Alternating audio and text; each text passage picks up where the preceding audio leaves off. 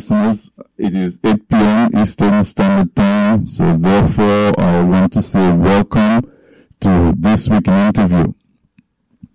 Every Wednesday we do this. We sit down and we talk, we discuss, we have conversations with persons of interest, whether by what they do, their work, their experience, or just the circumstances in which they exist. And we think that it is an interesting conversation that will provide some sort of perspective, a different perspective from what we can get in just reading newspaper or going online and browsing.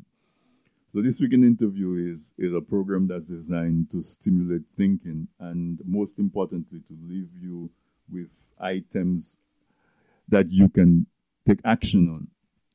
So tonight is no exception. Tonight, we want to focus on the social unrest, if we want to call it that, social discontent and friction that's been going on in Dominica for the last month or so. On May 11th, citizens of, well, it happened next to Salisbury, so we assume it is residents of Salisbury primarily, but it may not only be residents of Salisbury.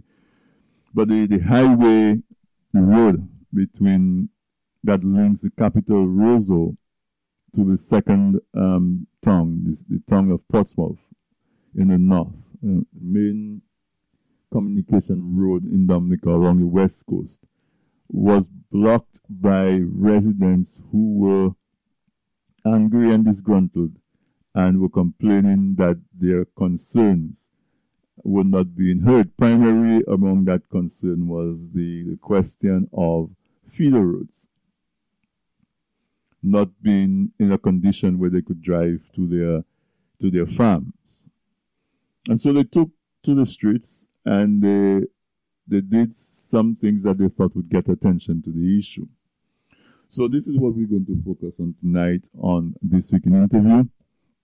I'm going to speak with Mr. Joshua Francis, who is the MP for Roseau South. We're going to talk about it. He's also an attorney because just yesterday, I believe it was, there are a few persons from the village of Salisbury who were arrested and charged as a result of the action that was taken on May 11th. And so they were brought before the magistrate court in Roseau to read charges and basically to see if there was enough grounds to have a case brought forward. And Mr. Francis was part of the representation of those persons. So tonight we're going to have him as our guest. We're going to try to get an inside perspective. We're going to try to understand the laws that govern that sort of behavior and the actions of the police and the government in response. And we'll also delve a little bit into the social and economic issues. So this is This Week in Interview, and our guest tonight will be Mr. Joshua Francis. So I want to say, sit down, relax, get your drink. If whatever your drink is, it might be water, it might be something a little more stimulating. Get that. We're going to have pretty exciting and interesting conversation. I want to say welcome back if you are a regular listener to This Week in Interview.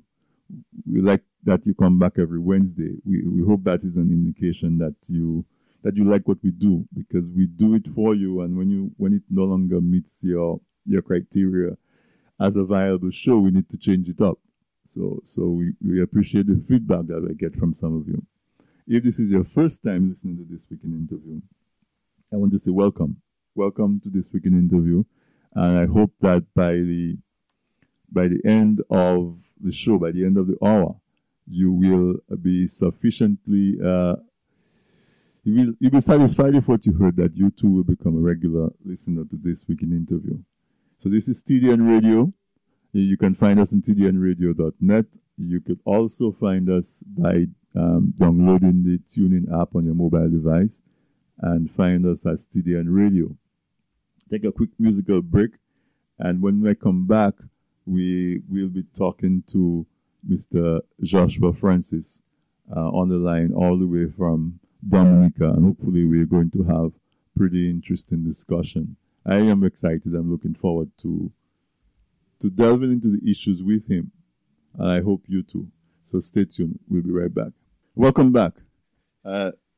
Just so you know, this is TDN Radio, tdnradio.net.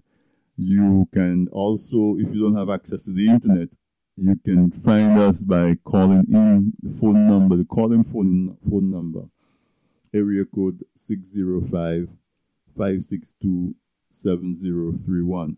So that's a number that you can call from your mobile phone if you want to listen to the program, not if you want to call in.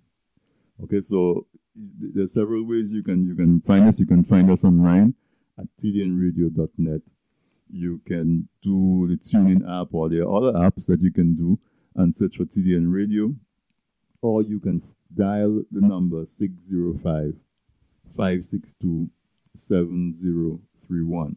605-562-7031, and that way you get to listen to TDN Radio. If you want to join the conversation, our guest tonight, as I told you, will be Mr. Joshua Francis. He's going to be joining us via Skype. So if you want to join the conversation, you can go to Skype. If you are on our contact list, you will see you can call in. Or if you're not, then our Skype name is TDN Radio. You can go to Skype and I'll just send a request. I'll accept your request, and that way you can either Skype in, text in a question or comment, and I will accommodate it as best as possible. Or you can actually call into the program. Call me on Skype, and I can patch you in live to talk to our guest. We'll be talking to him via Skype.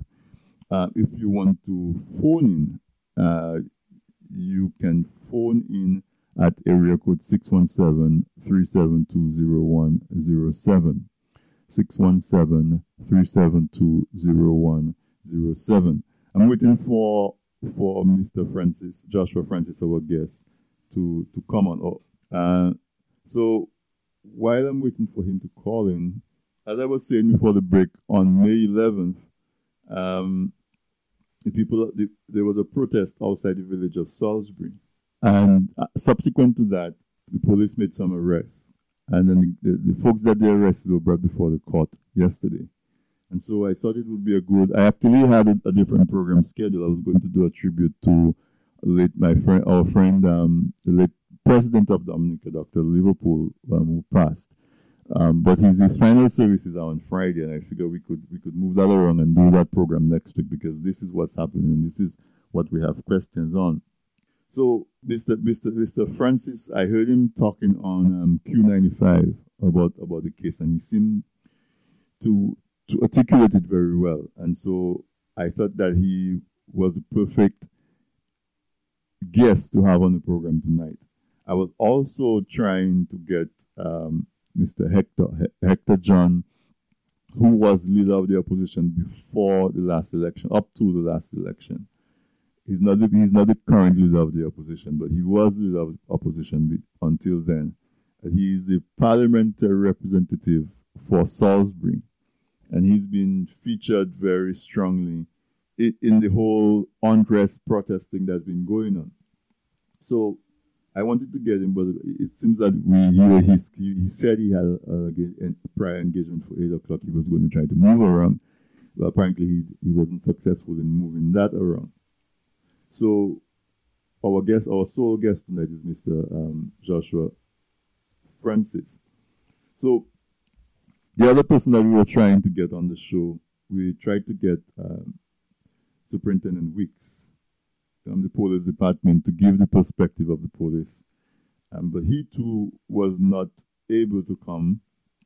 So what I've done is we have scheduled him for 2 weeks from now. So we will have the perspective from the police side. I wouldn't say the government side. I'll say the police side. I will also try to get somebody from the government to give the perspective as well. But for now, we have a tentative arrangement with Superintendent Weeks to come on in 2 Wednesdays from now to give the police side. But tonight we have Mr. Joshua Francis as our guest, going to give us his side on the protesters and from the opposition point of view, because he's an opposition MP, as well as he's an attorney, I believe. Yes, he is. So explain the laws that apply and that sort of thing. So let us see if we can raise Mr. Joshua on the line. Hello. Yes, Mr. Francis. Yes, sir. Good evening. Good evening. I appreciate you taking the time to come on the show so much. Welcome to This Week in Interview. Thank you, sir. My pleasure to be here. A pleasure to have you. So we're live on This Week in Interview. I was explaining to the listeners just a bit basic background. Just some basic facts. There was a protest outside the village of Salisbury on May 11th. And subsequent to that, the police, almost a month later, the police went to the village of Salisbury and made some arrests in connection with that protest action. And those persons were brought before the court this week. Was I correct to say that you were part of the legal representative team for those persons, those defendants? Yes, you are very correct. But before I say anything else, allow me the opportunity to say good evening to your listeners. Definitely. Go ahead. Mm-hmm. In the United States of America, Canada, and throughout the world. I'm assuming that we also have listeners here in Dominica as well. We definitely have listeners in Dominica who listen to the program. Yes, and that is correct, sir. I was part of the legal team. Well, I am part of the legal team, which represents the accused persons as it relates to the said protest on May 11th, 2015 in the village of Salisbury.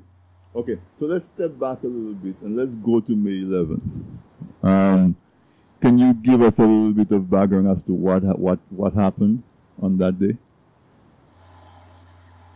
A number of Salisbury residents, based on their constitutional right of public expression, converged at Salisbury to demonstrate for recognition from the government of Dominica to redress concerns as it relates to feeder roads to their farmlands.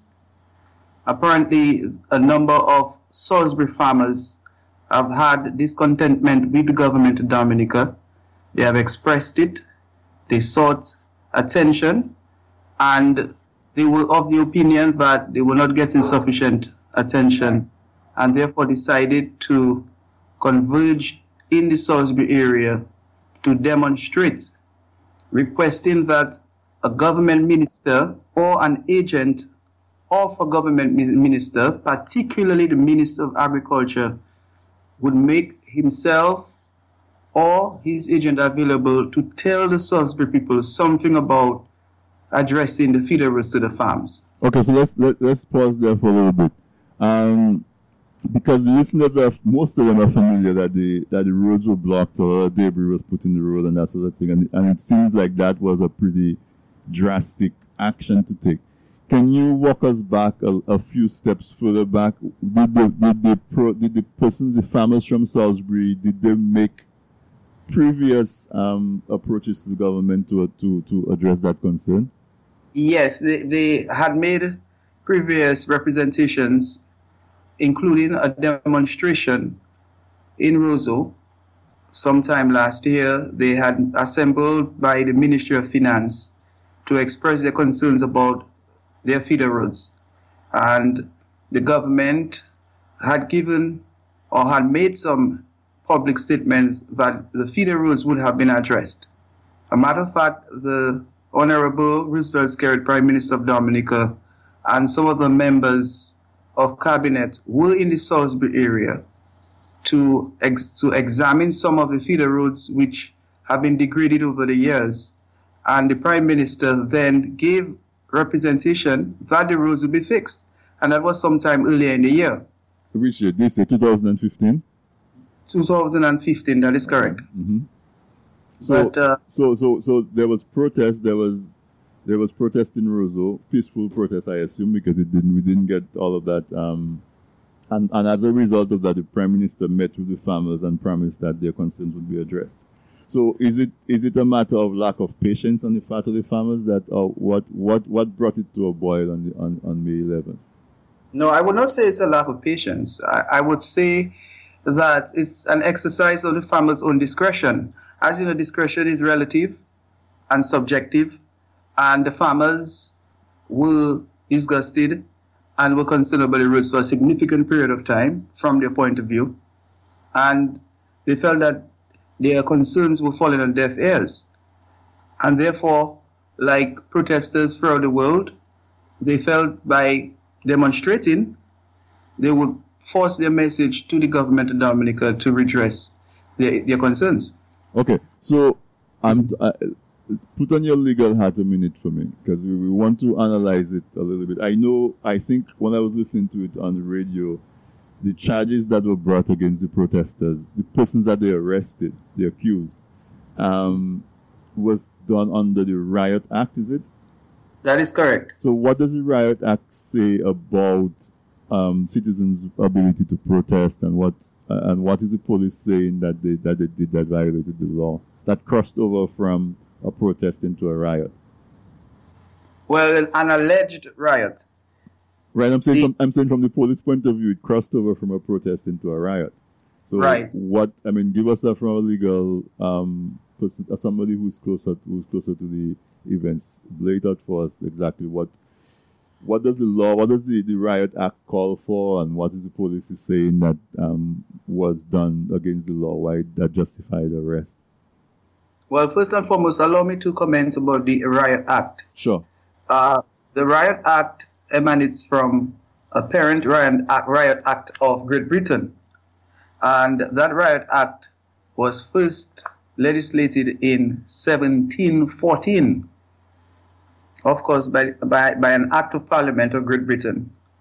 And basically, it gave the police authorities or the law enforcement authorities back then in Great Britain to declare that any group of 12 or more people who would have unlawfully assembled and after given warning to disperse from demonstrating and failed to disperse thereafter and behaving in a tumultuous, as the Riot Act describes, could be held liable for a riotous and tumultuous behavior, hence subject to punitive action.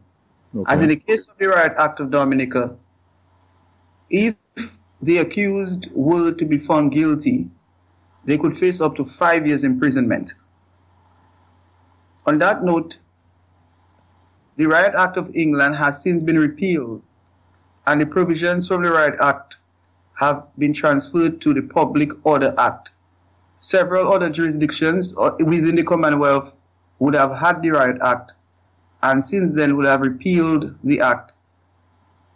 In Dominica, we have not repealed the Act, and the Act provides provision which allows the police officers to take necessary action as deemed fit in their eyes. So in the case of Salisbury, the police officers are of the view, and when I say police officers, I'm referring to the officers who investigated the matter to determine whether the Salisbury protesters are rioters or not. They feel that the protesters were given full warning upon blocking the road. They were asked to vacate the road, to clear the road, and if not clear the road, but to leave, to disperse so that the police officers could clear. In their mind, the protesters did not take heed. They stayed on the road and eventually resisted dispersion. And of course, you know what happened after that. Okay. So in a sense, the police is saying that it can justify the arrest of the protesters based on the law of Dominica, which is the Riot Act. Well, yes, under the Riot Act, the law, unfortunately, I did not work with the Act. And but you explained it quite clearly. You explained it quite clearly. I think we understand what you're saying. Yes, several limbs must be satisfied. Number one, 12 or more persons must converge in a particular area, of course, in the public space. Mm-hmm. And they must behave in a tumultuous or riotous behavior as described by the Act. Now, of course, that terminology or terminologies must be defined within the law when the matter appears or when the matter comes up again. Furthermore, a proclamation. So apart from 12 or more persons converging in an area, 2, they must behave in a tumultuous behavior. 3, a proclamation must be made. Proclamation basically back then, it was from the Queen of England. In Dominica, it has to be the head of state is the president.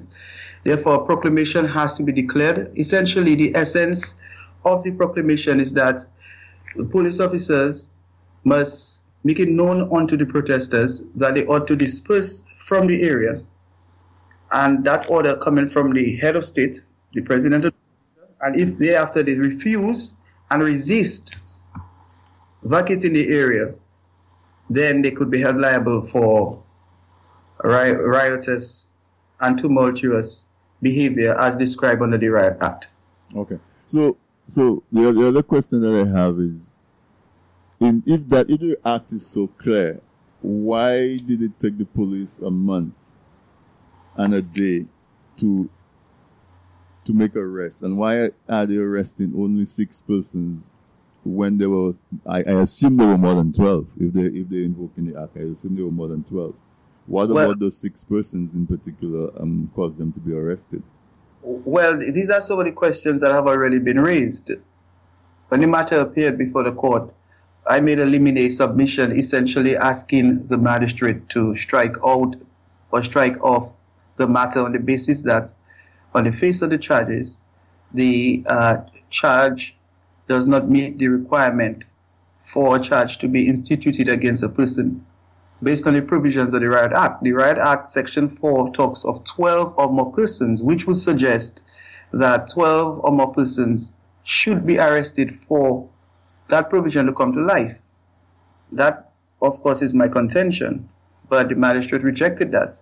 On the issue of, well, she didn't totally reject it, but she felt that my submission had merit, but at that stage of the proceeding, she was not prepared to grant the application.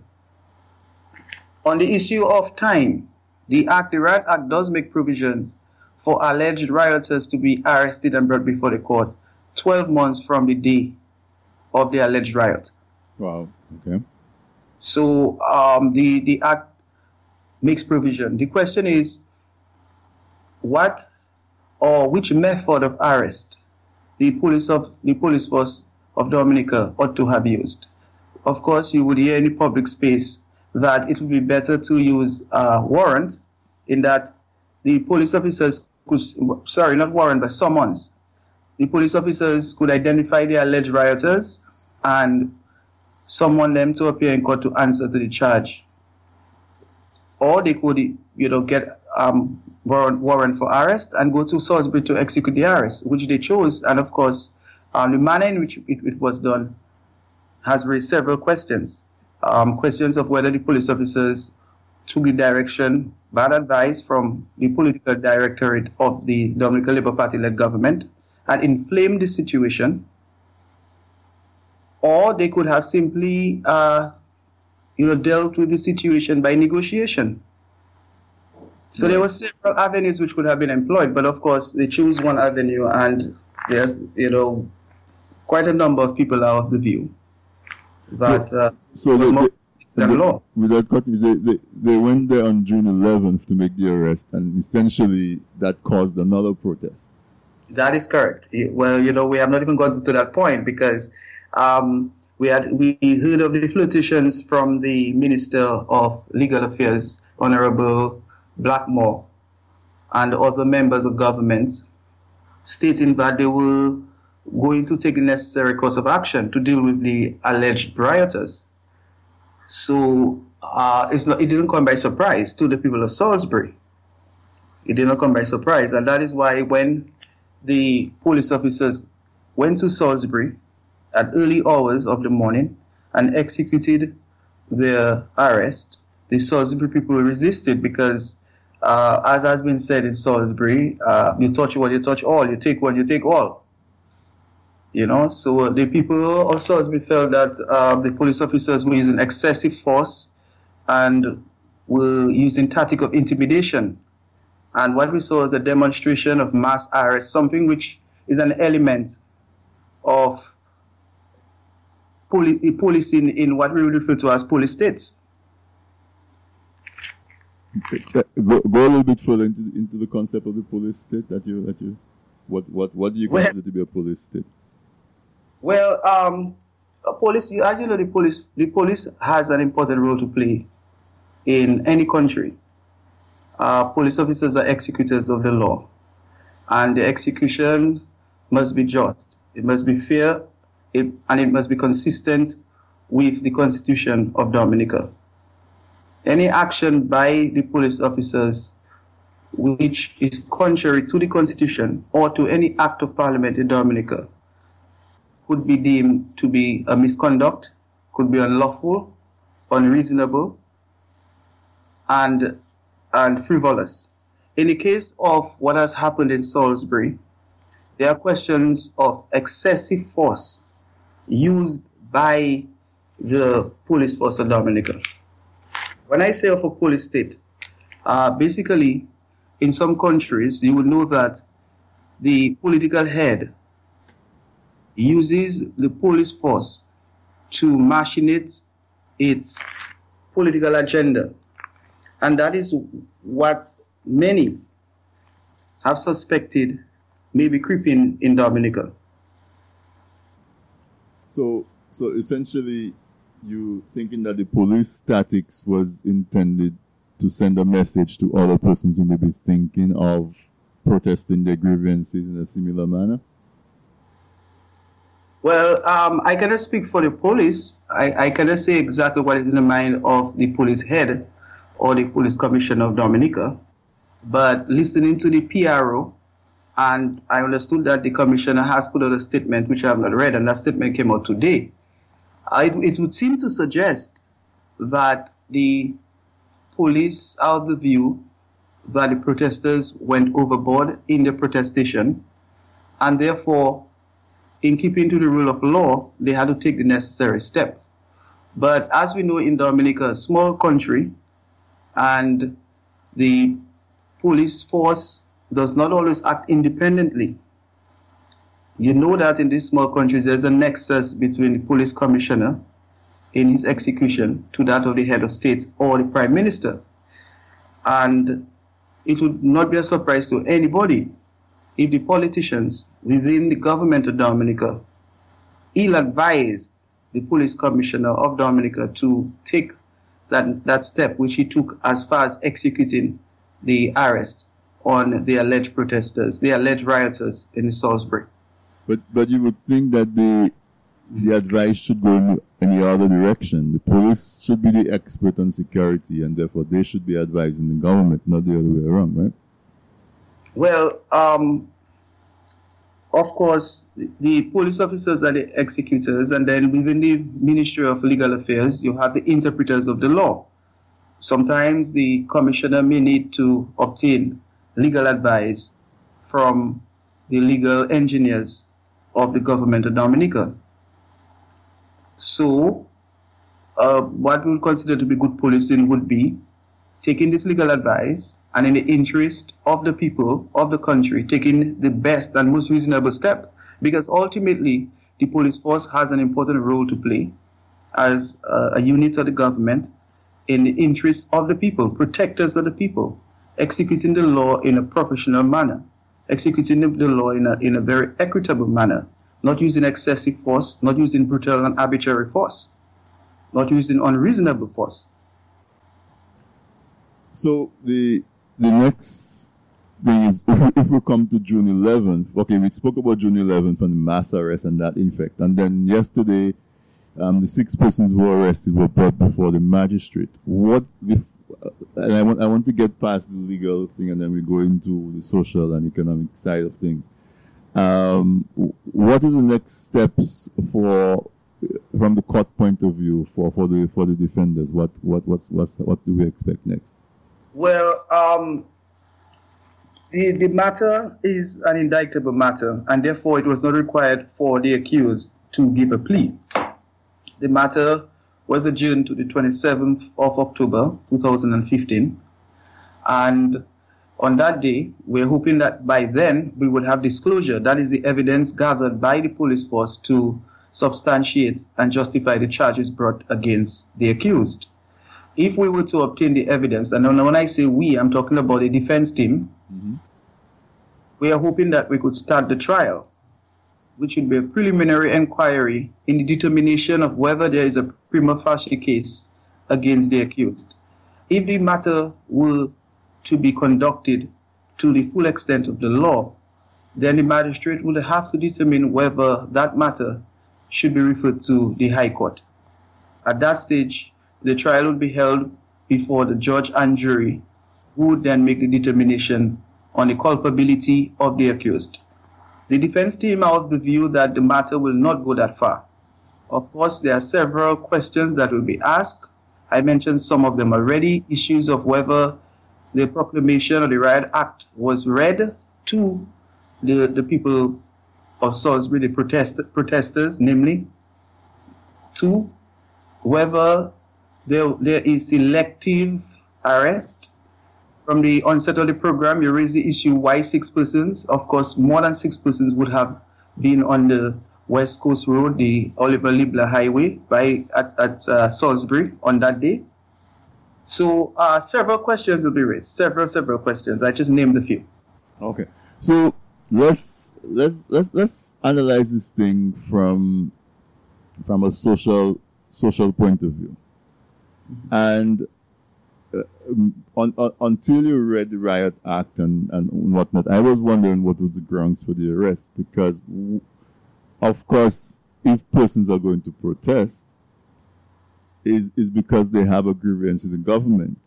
And sometimes people feel they have to be disruptive to get the attention that they need. The police, on the other hand, has a responsibility to maintain law and order and a peaceful environment.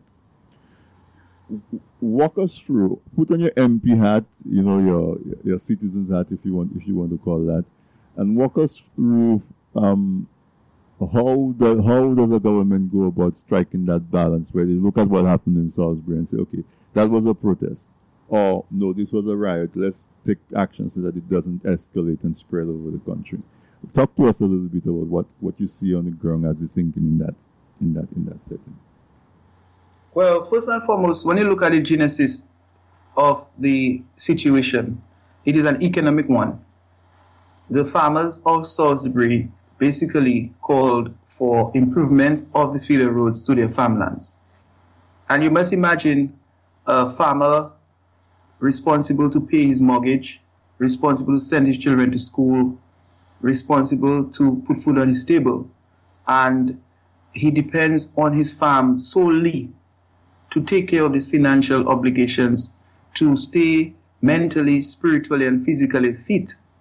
And because of bad roads, he cannot access his land with his vehicle or with a vehicle, therefore being affected in producing and distributing his products to the markets where he sells his produce.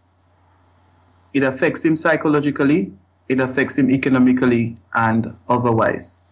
He therefore takes it to the attention of his parliamentary representative and then to the government of Dominica that these roads need to be fixed, because it's not just a question of getting to his farm, it's a question of eating, it's a question of paying his bills. He is aggrieved, he makes numerous calls, and nobody seems to care. Therefore, he feels if he protests, he takes disruptive measures, then he will get the listening ear of the government of Dominica. At that stage, the farmers called for a representative of the government to appear in Salisbury on the 11th of May 2015 to say something about the status on fixing the roads. That's all the farmers requested.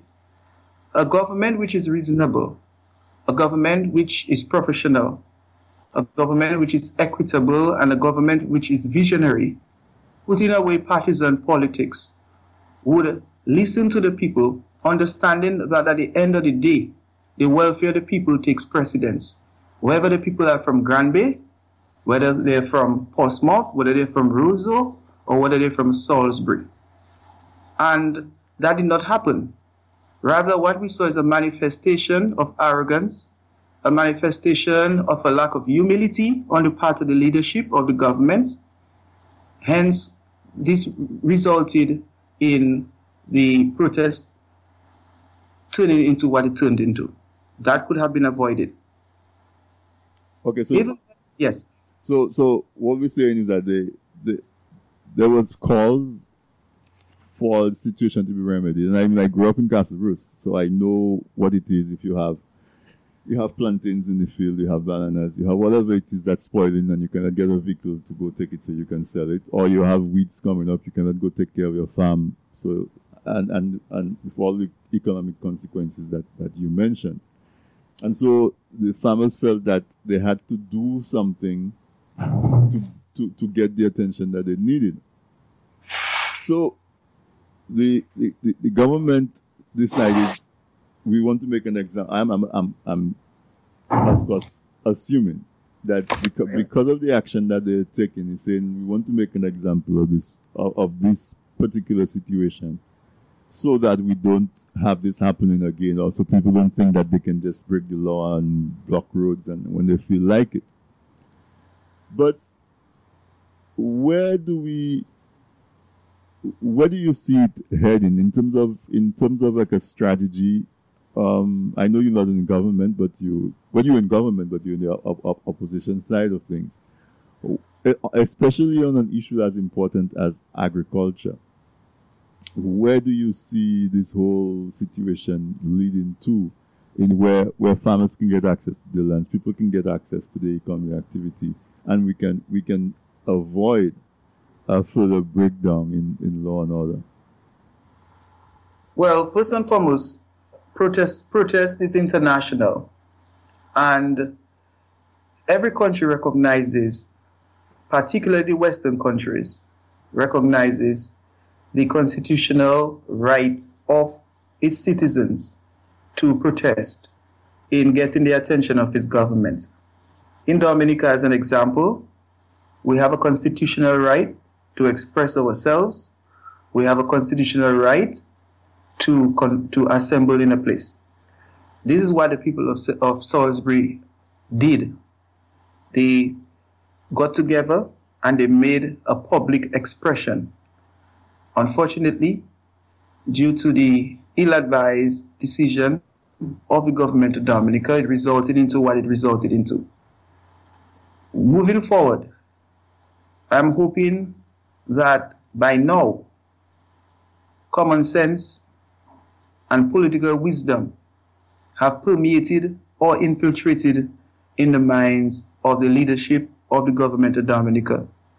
And the government would have changed its strategy, whereby instead of using force, instead of inflaming, instead of provocation, and instead of hostility, will sit with the people, the leadership of the farmers and the leaders of the Salisbury area, and to discuss the matter on a way forward.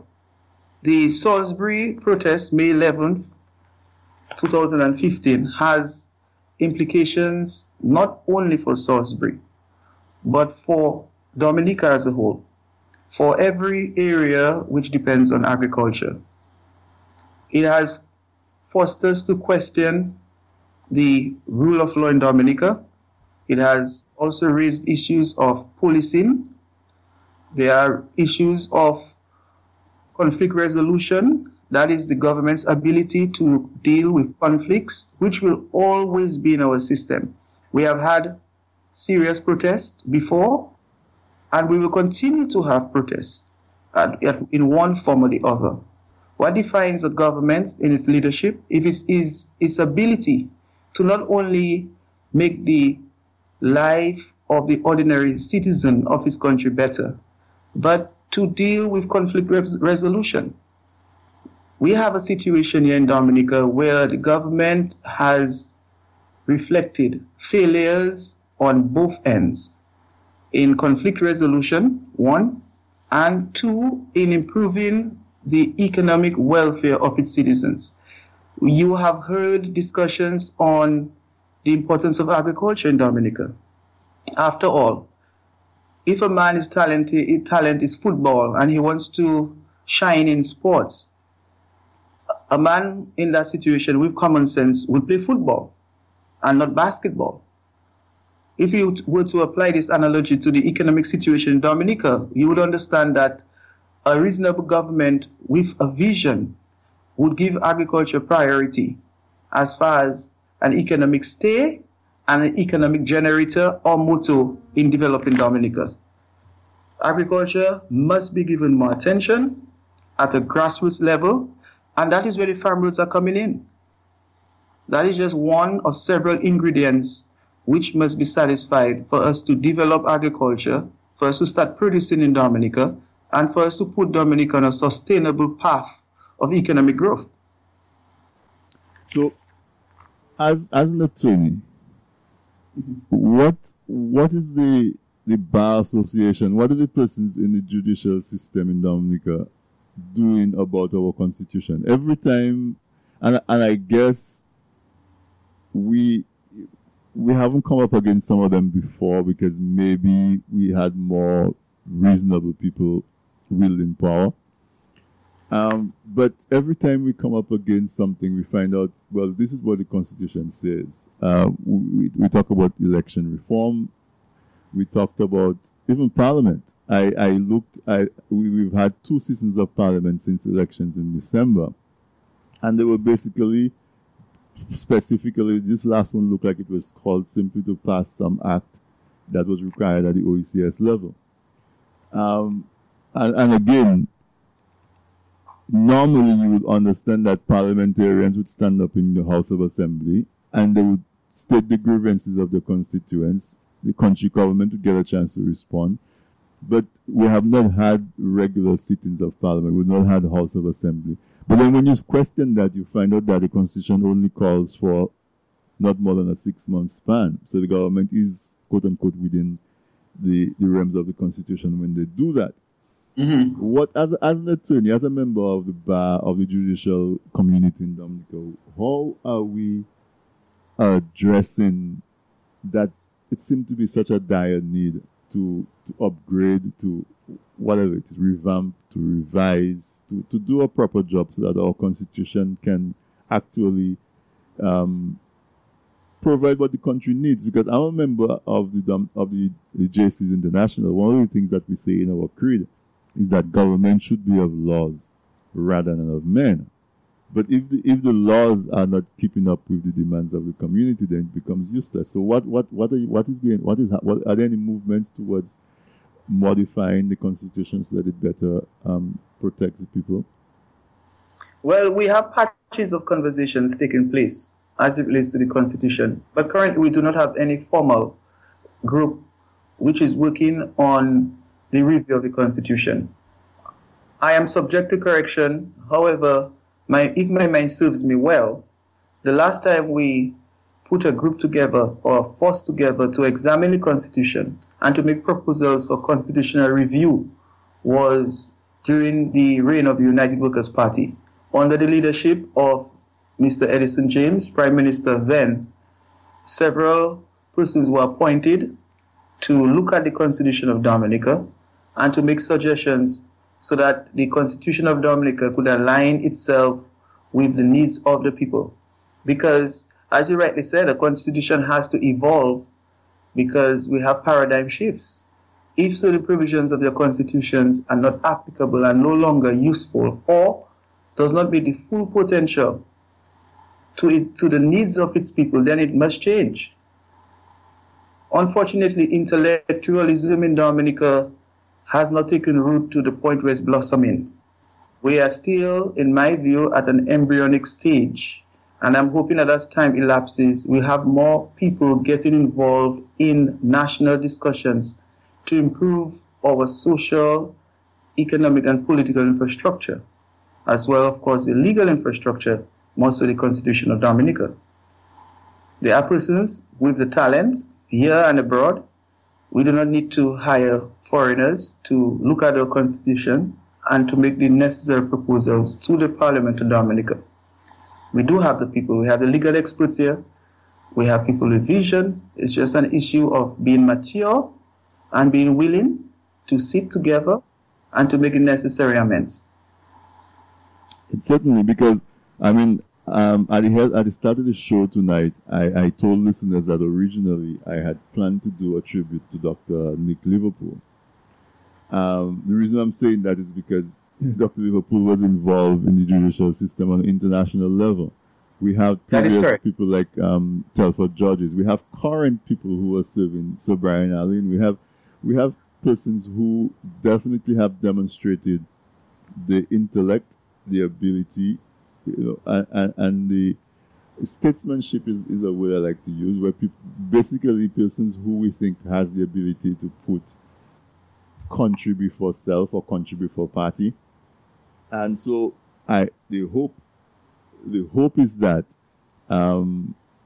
that can be driven from maybe starting with a group of lawyers, because that's your field.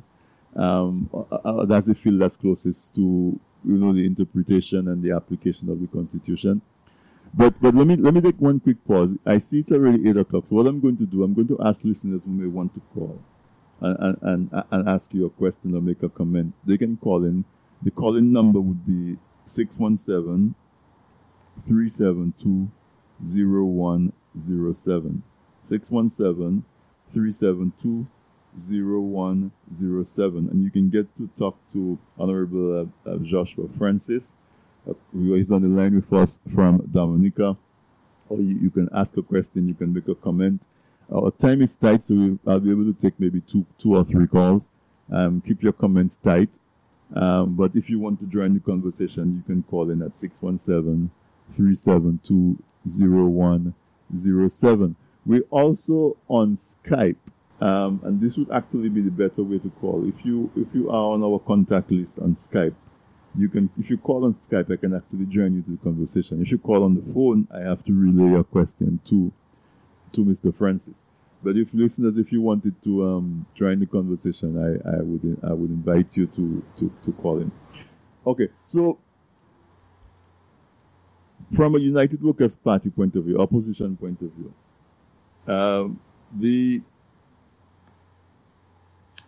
do you think that the government is making a misstep? The reason why I'm asking is because, for one, it seems like the situation is escalating instead of de-escalating. But also, two, it's giving persons like you who are in the opposition the opportunity to step up and defend. so defend the persons who are protesting. What is the strategy of the United Workers' Party, the opposition? I'm saying strategy. Maybe strategy is a wrong word, because but it is strategy. Yes. Not that I'm suggesting that there's behind the scenes dealing and wheeling and that you guys instigated the protest by any means.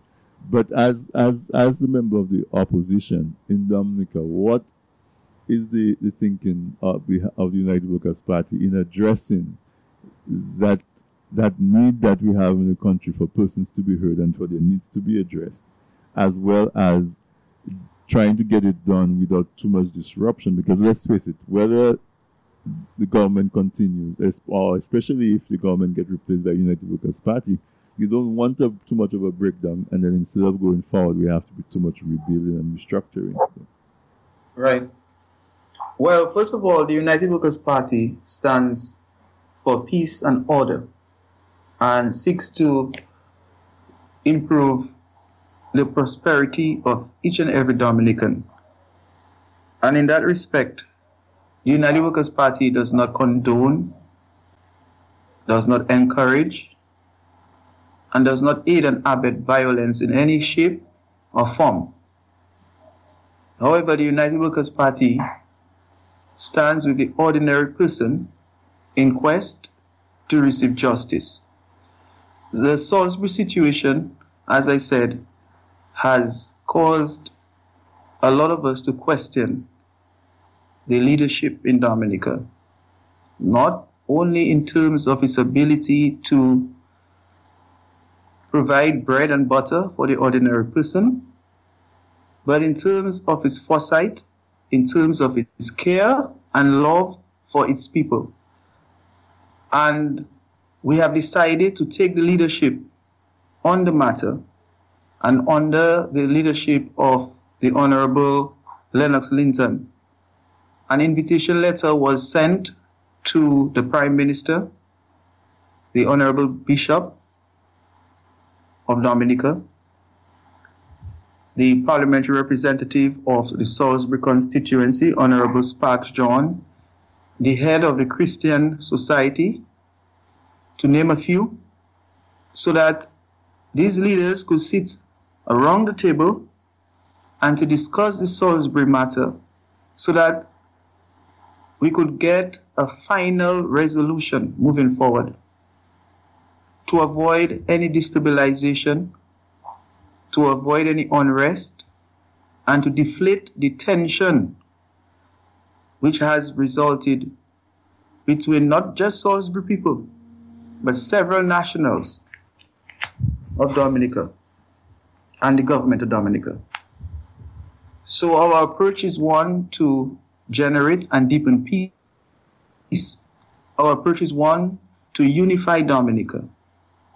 If you listen to our campaign messages throughout the campaign season last year, we refer to ourselves as Team Dominica, irrespective of party colors.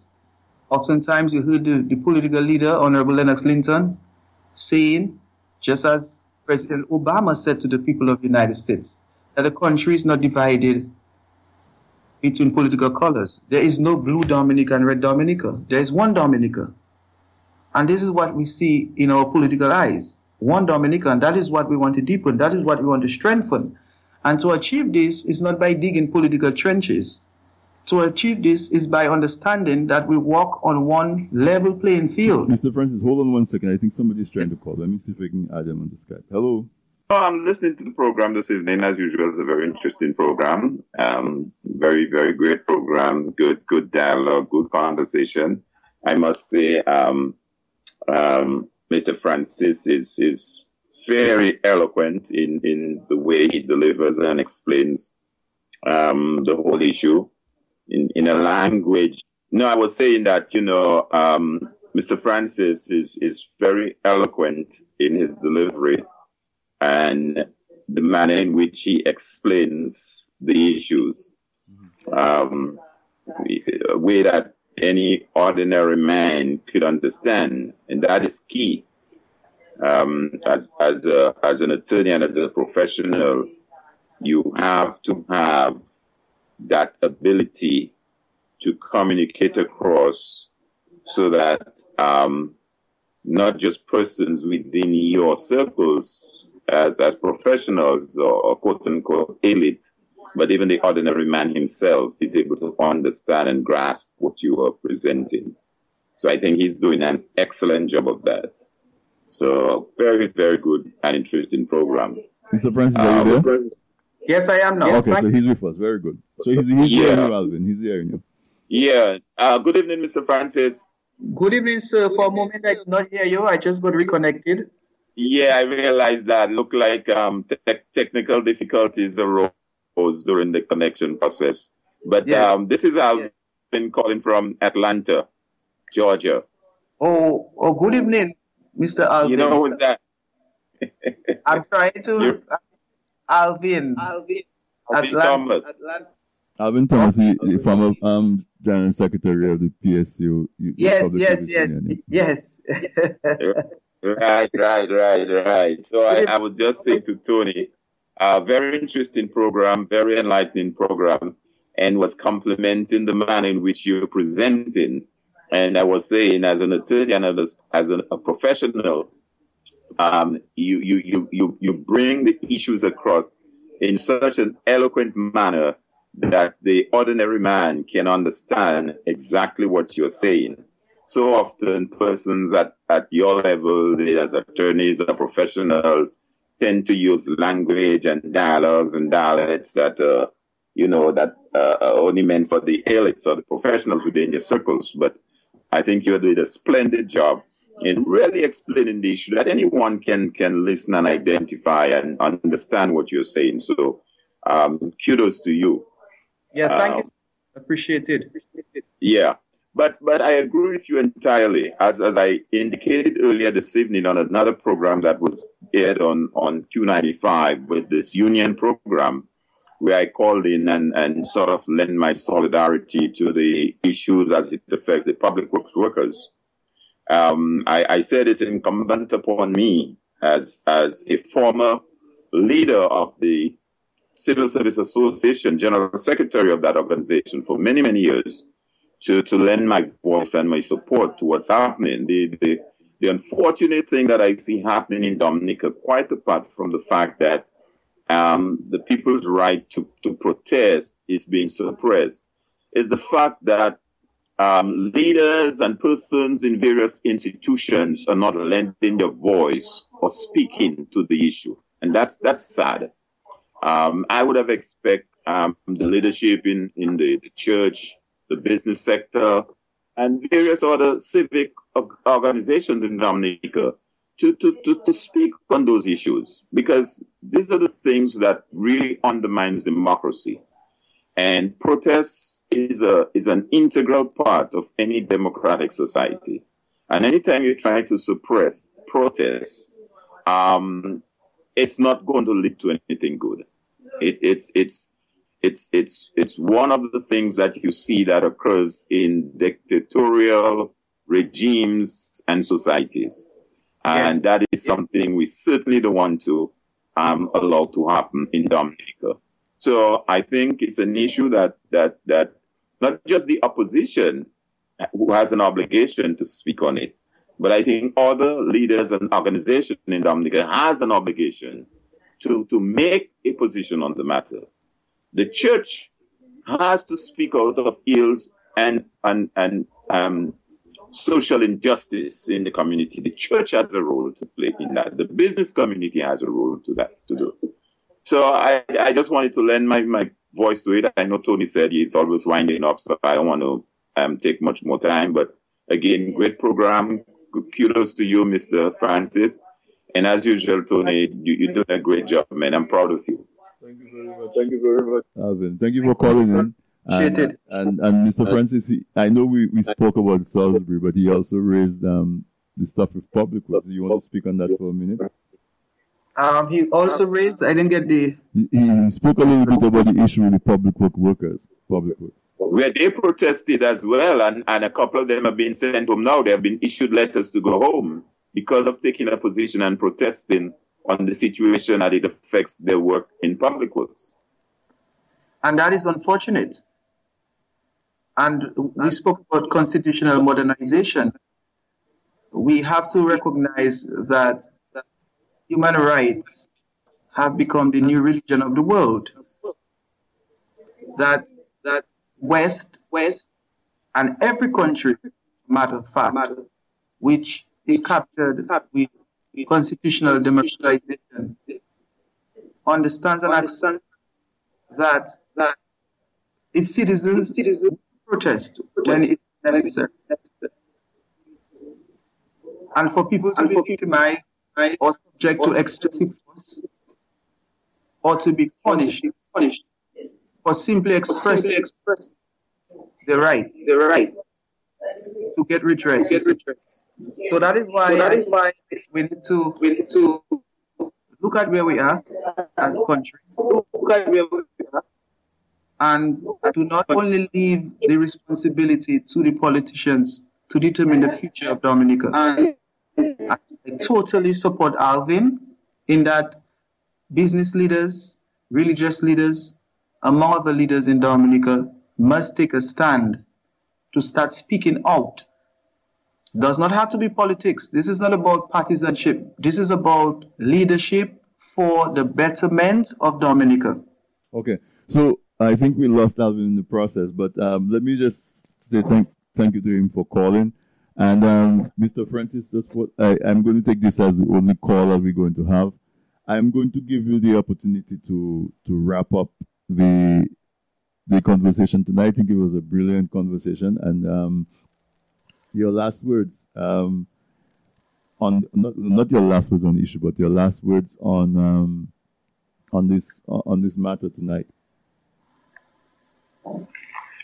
Well, first of all, let me thank you for giving me the opportunity to speak on the issue of the May 11 protest in Salisbury and other matters, and to give me the opportunity to interact with your listeners, even if Alvin was the sole caller tonight, but I'm sure there are other listeners, and I'm hoping that they're having a good evening. And I want to thank the management of TDN Radio and ask our maker to bless TDN Radio, and that TDN Radio grows and continue to play an important role in intellectualization, in the empowerment of Dominicans.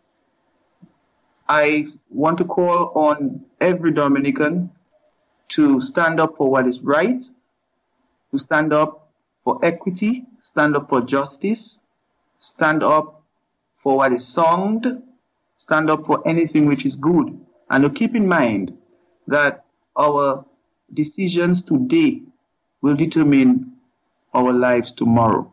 And we must not be selfish. We must be loving Dominicans and to build a Dominica which will be better for our children. We are taking certain decisions which we must rethink and to change our directions to make Dominica a better place. And as a politician and parliamentary representative of the Roseau South constituency, I want to say a special good evening to all Roseau South constituents, those in Dominica and throughout the world. May God bless you. May God bless Roseau South. May God bless Dominica. And may God continue to bless our politicians, both in the opposition and the leadership in the government of Dominica. God bless Dominica. This is the best country in the world. It has a lot of potential, and we're hoping that we will get a change in the leadership of this country when the time arises to make Dominica the best place to live, the best place to work, and the best place to enjoy. Well, I want to thank you very much, Mr. Francis. I want to say that definitely tonight you shed quite a bit of light on the issues. You took it from a professional, from a legal standpoint, and explained to us the riot act that the police is citing for their actions. But most of all, I think you came across as a genuine person who is looking at the issue and outlining it in a very eloquent manner. And we certainly have listeners from Dominica. And even if one person called in, I got several text messages. Like, for example, a while ago, we had an echo on the line, and I got like 10 text messages in a heartbeat telling me that there was an echo. So persons are engrossed and listening. And I look forward to having you back on the program. As you go through, not only with this issue, but with the other issues that you deal with as a parliamentarian, you have an open invitation to come back to this Week in Interview. And you blessed everybody, so I want to say blessings to you and your family as well. The country needs young, strong men who are willing, who are courageous enough to stand up and to outline the issues. So let me say thank you very much once again, and have a good night. We really appreciate your time. Yeah, my pleasure. And I see that you're giving me a blessing as a pastor. You told me that I blessed everybody tonight, and you're going to bless me. So thank you for the blessings. I didn't know you had to be a pastor to wish blessings on persons, but okay, I already had for the night.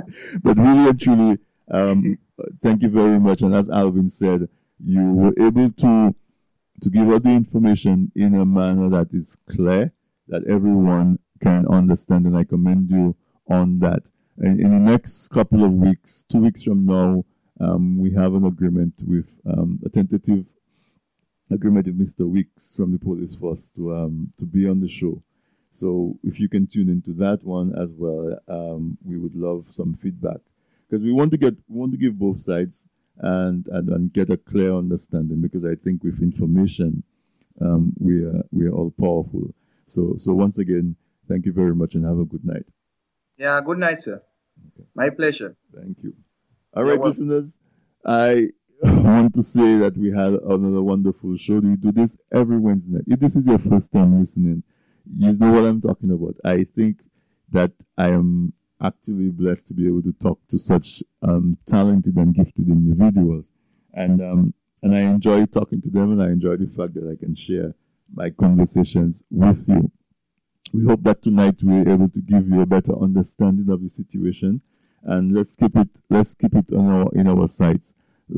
Call your persons in government or in parliament. Let them know what you wish. I guess all of us wish a peaceful resolution to that matter, but more than peace, like they say, no justice without peace, no peace without justice. And the justice that we want to see is the opportunity for persons to be able to be economically viable. And so if that takes some emphasis on addressing the needs of persons, we call on those who are able to do that to give those concerns a listening ear. And so we commend the persons who are courageous enough to stand up and let their voices be heard, because it does take courage to leave your family and to go on the street and to protest. But we know that change doesn't come without protest. And so we commend those persons who are doing it, and we hope that it doesn't have to be as disruptive. But if it has to be, then we encourage you to be strong and to be brave. So having said this, I want to say good night and thank you to Mr. Francis for being our guest. Thank you to Engineer Sam. I'm your host, Anthony Drago. Reach out and touch, especially our listeners in Dominica. Keep it going. We know that there are some challenges involved. Our listeners in the diaspora, our listeners all over the world, we want to say thank you. And thank you for listening. We'll do this next week, Wednesday, when we plan to do a tribute to the late President of Dominica, Dr. Nick Liverpool, someone that I know on a personal level. And so we want to highlight his accomplishments and to give him a very good and hearty send-off, hearty farewell. His final services will be held at Grand Bay on Friday the 19th. So next week, Wednesday, our focus will be on Dr. Nick Liverpool. So I wish you a wonderful week and hope you had a good day, and good night to everybody. This has been This Week in Interview. I'm your host, Anthony Drago.